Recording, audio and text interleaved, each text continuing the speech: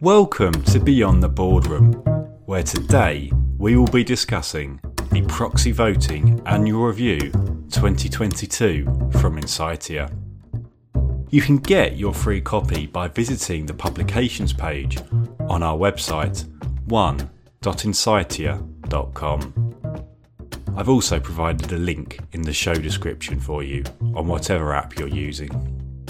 So I'm Kieran Paul, and today I am joined by Emmanuel Pellicuccia, Managing Director and Head of Sustainability Advisory at Alliance Advisors. But first, let's hear from Insightia's Publications Editor, Rebecca Sherritt. Thanks, Kieran. I'm excited to discuss the report, but more importantly, have you watched the film I recommended in the last episode? To quote you, more importantly, I can't even remember the name of that film. What was it? The End of Evangelion. Right, well, I will be watching that post-haste. Please make sure to do so, because I'll be asking again in the next episode. So on to the report now then. What are the key themes? Yeah, so the 2022 season was quite an odd one. There was certainly a lot of highs and lows. While in the 2021 proxy season, there was really significant levels of support for environmental and social proposals, investors were a lot more hesitant to lend support this time around. To look at just the S&P 500 as an example, E&S shareholder proposals won, on average, 26% support this season, compared to a pretty hefty 35% last season. And the difference is even more stark among the oil and gas sector, which typically bears the brunt of most of the environmental resolutions. Climate change proposals in the US energy sector this season averaged 31% average support, compared to 60.7% just one season prior. And there were quite a few reasons for this. The global energy crisis brought on by Russia's invasion of Ukraine meant that companies, especially oil and gas companies, had enough on their plate to be dealing with this season, so the priority wasn't really on reducing emissions as much as it would have been in previous seasons. The US had a particularly hard time of it. There was a surge in ESG proposal filings due to SEC no-action amendments last November. And this amendment meant that material E&S issues were no longer eligible for exclusion from proxy ballots.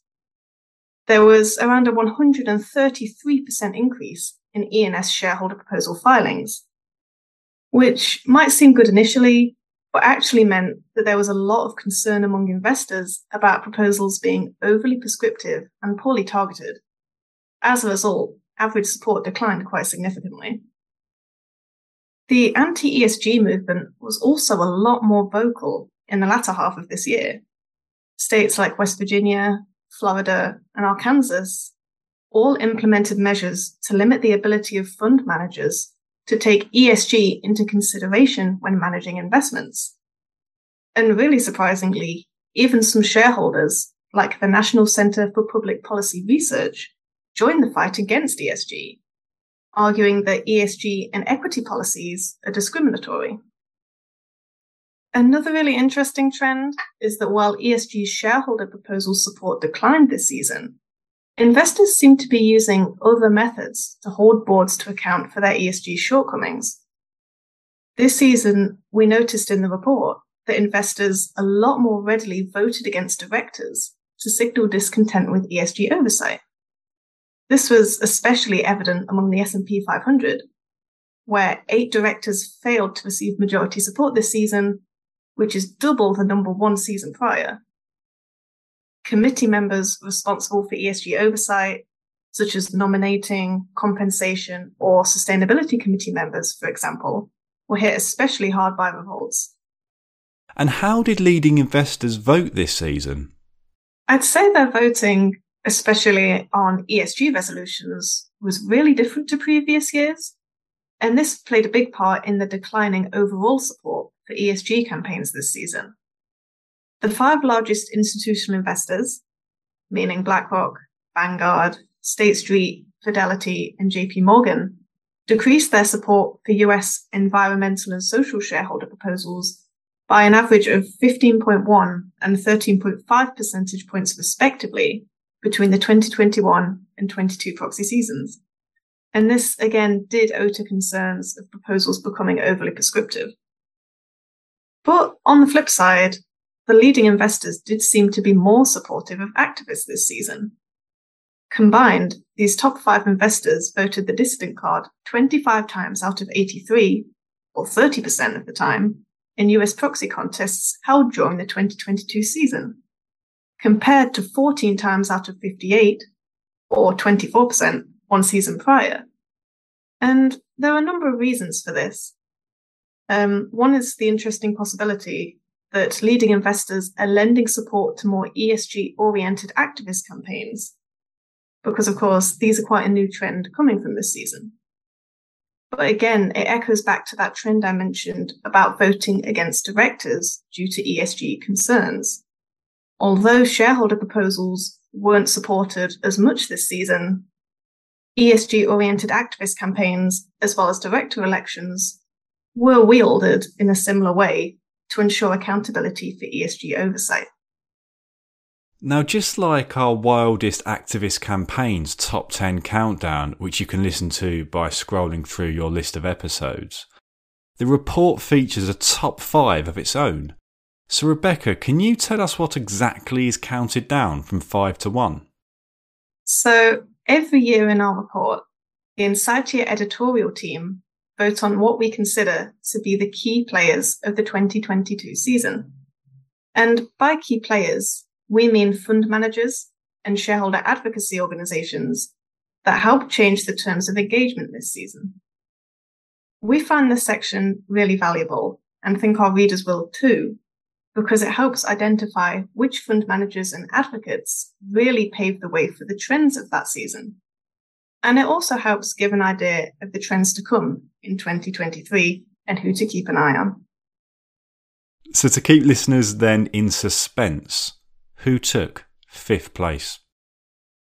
5th place was environmental advocacy organisation Market Forces. Market Forces are pretty well known for pushing Australian energy and financial firms to strengthen their climate commitments. And they were again very successful on this front this season. But what's also very interesting is that in the past few months, Market Forces expanded its scope to Japanese and UK issuers for the first time. Among its notable targets, Whitehaven Coal, Santos, along with Woodside Energy Group, all face sustained pressure to wind down their coal production. Market Forces' criticism of Woodside's decarbonisation plan contributed significantly to Woodside's Say on Climate vote, facing 49% opposition, which was actually the largest vote against any Say on Climate proposal globally to date. And at Santos, Market Forces went one step further, submitting a complaint with the Australian Securities and Investments Commission, accusing the energy giant of producing misleading statements on gas expansion that they argue essentially amount just to nothing more than greenwashing. And then turning to Japan, Market Forces launched quite a few interesting campaigns calling on issuers to strengthen their climate disclosure, all of which won above average support this season. Proposals calling on Sumitomo Mitsui Financial Group and Mitsubishi Corp to disclose their net zero strategies both won upwards of around 20% support, compared to just 8% average support that environmental shareholder proposals won at Japanese listed companies overall this season. A lot of responsible investment advocates have had their eye on Japan, mainly due to its rapid uptake of ESG policies and disclosure practices. But Market Forces has really been leading in that field. And 4th place? 4th place was the New York State Comptroller and New York State Common Retirement Fund. The New York State Comptroller was super active this season, not just on environmental issues, but also issues concerning social equity and human rights. So they had their fingers in many pies. In an environment where ESG proposals faced a lot of criticism for being poorly targeted, it's safe to say that the comptroller's engagements were really carefully crafted. Their proposals seeking enhanced harassment and discrimination reporting won upwards of 67% and 32% support respectively at Activision Blizzard's and Starbucks' AGMs, just shortly after both companies faced criticism for alleged gender discrimination and anti-unionization efforts. And outside the state fund managers' focus on social issues, their comptroller Dinapoli also held companies to account on their net zero goals. In August, the comptroller warned that oil and gas companies which do not have viable plans to adapt to a low-carbon economy will face divestment. This yearly campaign by the comptroller carries a lot of weight. Only earlier this year in February, the comptroller sold $238 million worth of stock across 21 shale and oil companies, due to them being what Dinapoli described as being unprepared to decarbonize. So it's pretty clear that the state comptroller is not afraid to bring out the big guns and take very tangible action, making divestment seem an all too real threat. Listeners then will have to find out the top 3 by getting the report. Right, Rebecca? They will indeed. There's some pretty big players in there, so everyone will want to learn more about them and know who to keep their eye on. I'm Sanford Lewis of the Shareholder Rights Group, and you're listening to Insighteas Beyond the Boardroom podcast. Hear my interview by scrolling through your list of episodes. Well, my thanks to Rebecca there. Now it's time to hear from Emmanuelle of Alliance Advisors. Thank you. Great to be here. So firstly, tell us about what Alliance Advisors does and about your role. Absolutely. Alliance Advisors is a global proxy solicitation, investor intelligence, and corporate advisory firm. So we partner with companies around the globe, across industries, to help with any matter related to the annual meeting, as well as improvement around corporate governance, and for my role specifically, ESG. I lead our sustainability advisory team at Alliance Advisors, so we focus on supporting companies to enhance disclosure and strategy around their environmental, social, and governance performance. What level of information or disclosure or transparency should investors expect from companies on climate-related matters?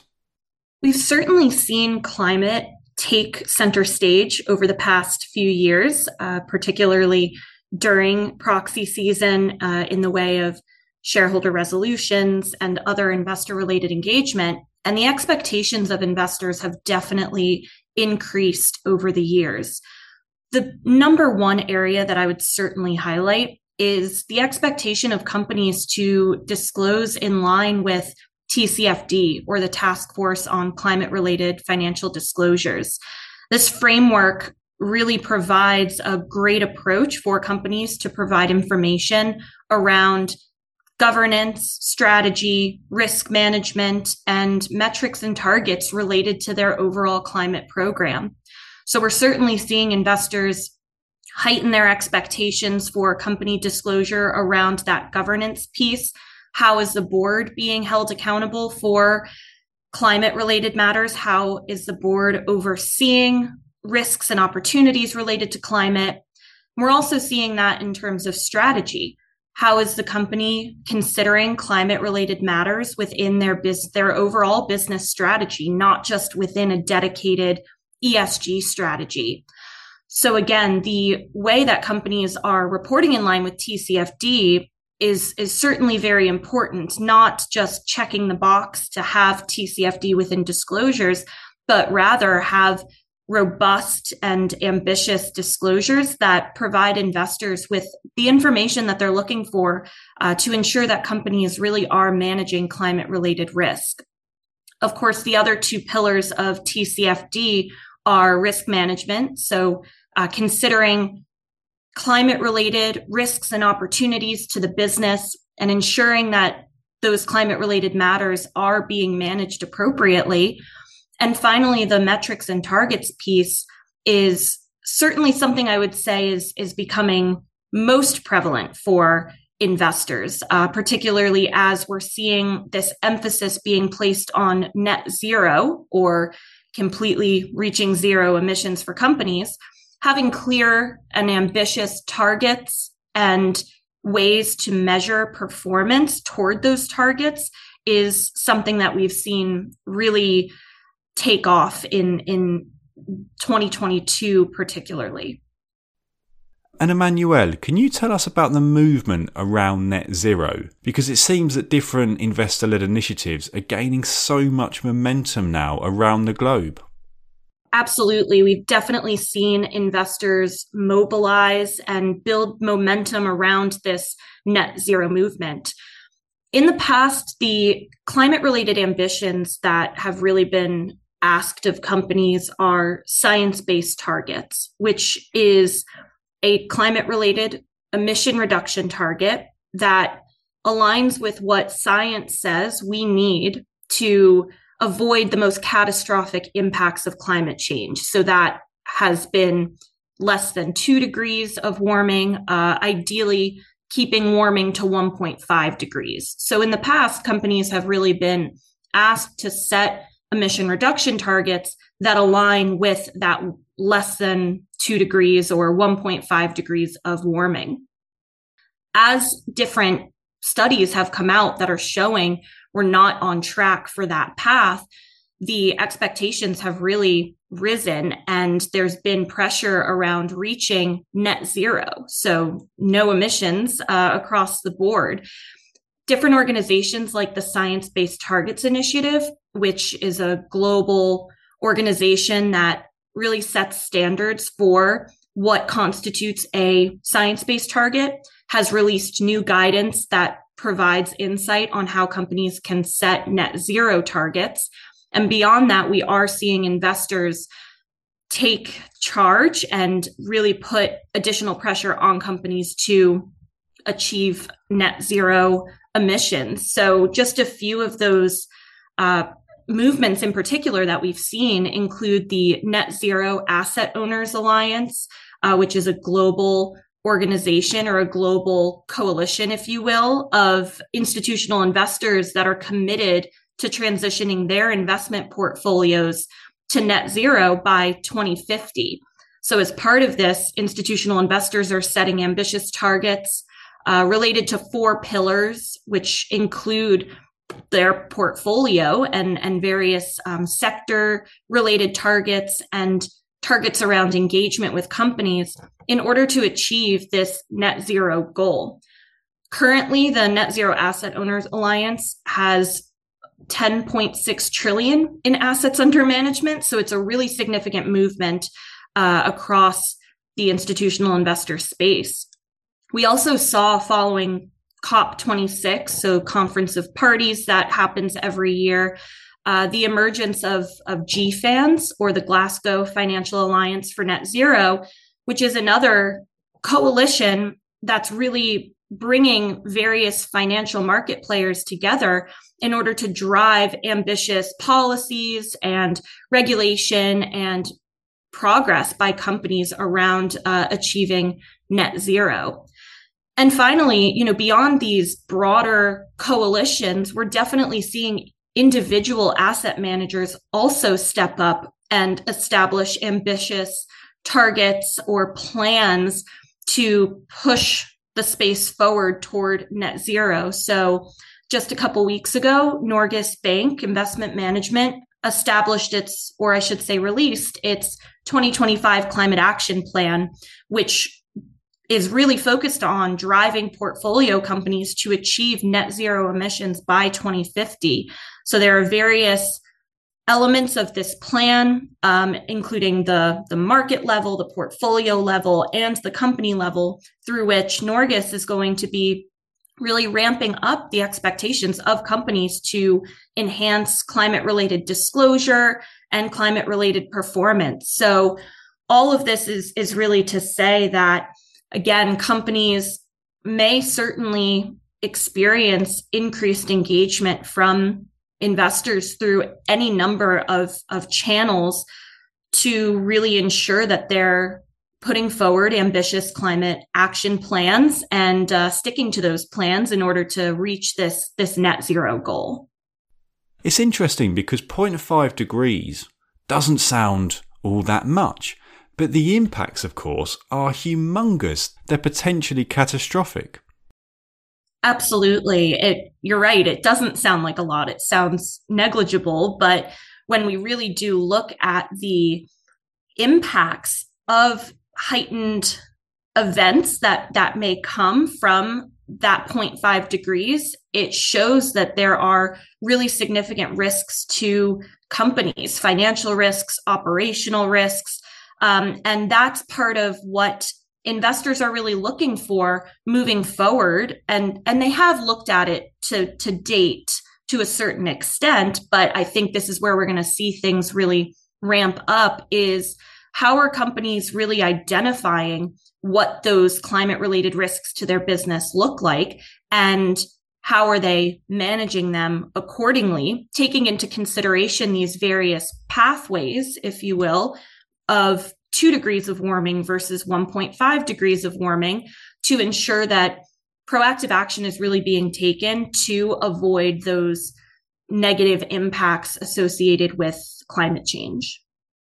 And can you talk now about the future trends around investor expectations for companies and their climate action? I'd love to know what you think we will be seeing. Yeah, it's a great question. I think everything is evolving very rapidly.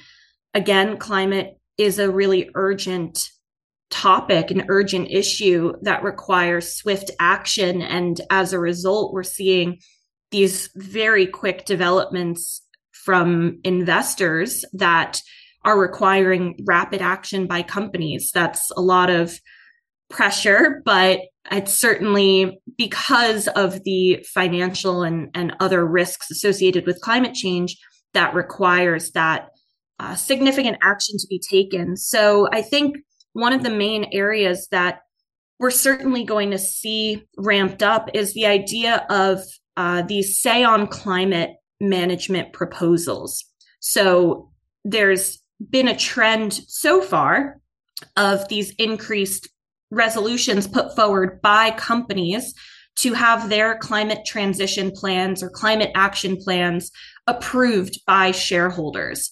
We've seen this most significantly in the US to date, but it's certainly emerged in other markets as well, including the UK, Switzerland, and other markets across Europe. But I believe that this expectation of companies really putting forward a very clear plan of how they're going to achieve the commitments that they've disclosed publicly is going to be really important. So again, we've certainly seen a lot of commitments by companies around climate action, around achieving net zero or working toward net zero.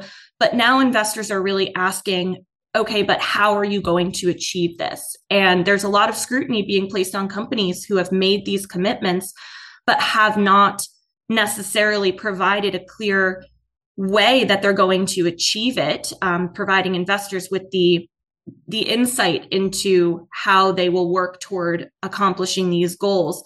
So companies putting these say on climate resolutions on the ballot is certainly a potential area that we might see gain more momentum.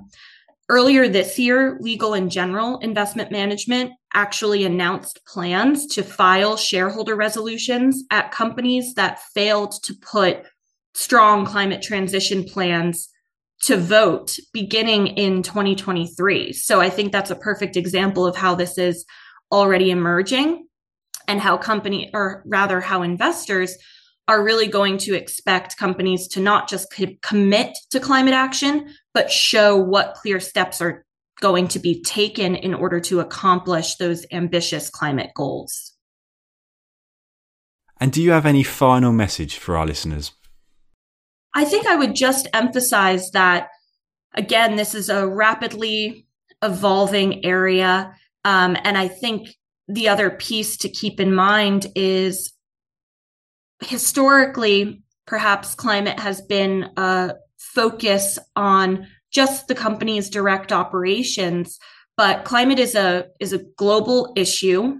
We need contribution from all players in order to achieve the mitigation goals that we need. And as a result, companies are also now being asked to look beyond their direct operations and really be accountable for emissions associated with their supply chains or for financial institutions for their portfolios. And so there's also a shift happening on that front in terms of looking at scope 3 emissions or the emissions throughout your supply chain, and looking at financed emissions or the emissions associated with lending, underwriting, and investment activities, both of which tend to be higher than emissions from direct operations for a lot of companies. So I would just end by saying that not only do we need ramped up action, but we really need to look at expanding the scope of this climate action as well. And that's going to be really crucial for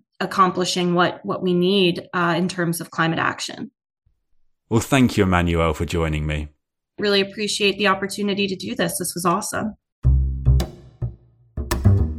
Sadly, though, that's it for today's episode.